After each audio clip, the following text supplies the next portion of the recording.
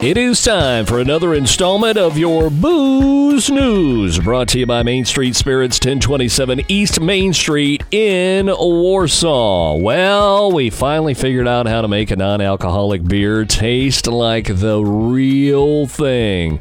If this is for real, you might be able to celebrate next year's Super Bowl without puking off of your friend's porch and falling into the bushes. Scientists in Denmark claim they figured out how to make non-alcoholic beer taste exactly like the real thing. Normally, they remove the alcohol by heating the beer up or letting it ferment less, but that tends to make it taste kind of flat and watery. A new method involves adding molecules called monoterpenoids. Monoterpenoids. Yeah, never heard of it. Basically, it adds back in the hoppy flavor that real beer has, and they claim it's a game changer. They say it could be ready for public consumption by October. Your next story in the Booze News today, what's going on in the world of adult beverages? Well, how crazy is it that the pandemic could kill off something that's been around this long? A pub that claims to be the oldest in the UK just closed its doors after 1,229 years in business. Over 1,200 years in business. The name of the place is Ye Old Fighting Cocks, and there's a big rooster statue in front. It opened in the year 793. The owners say they'd been struggling for a while, so the pandemic didn't do this on its own, but it didn't help anything. Rumor is someone else might buy it now, though, so it may not be closed for very long. Fingers crossed. Let's hope. Been in business for over 1,200 years. Come on now. And finally, on your Booze News today, some guy in Tampa was walking out of a convenience store with beer on Tuesday.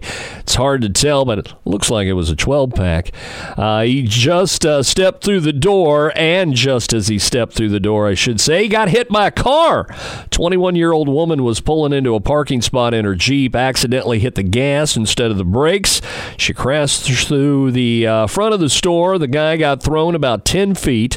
There's security footage. It looks like it knocked him out cold. Thankfully, he wasn't seriously injured. Paramedics took him to the hospital for cuts to his face from broken glass. He's expected to recover, but here's the favorite part of this story. While they were treating him at the scene, he asked if the beer he had just bought survived the crash. Hey, is my beer okay? Is my beer okay? Cops described him as being in unusually good spirits, so he may have just been trying to lighten the mood. They don't know.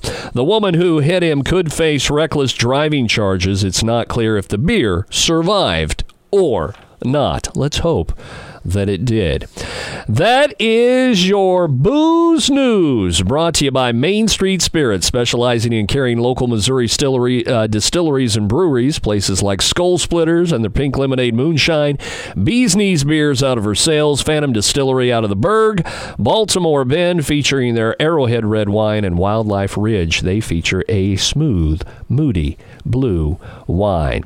Your Booze News, brought to you by Main Street Spirits, 1027 East Main Street in Warsaw. Like them on Facebook. Don't forget, Lisa has a sampler's license where quite often you can try it before you buy it. If you like the Booze News, do yourself a favor and check out the podcast, The Booze News with Steve Stevens.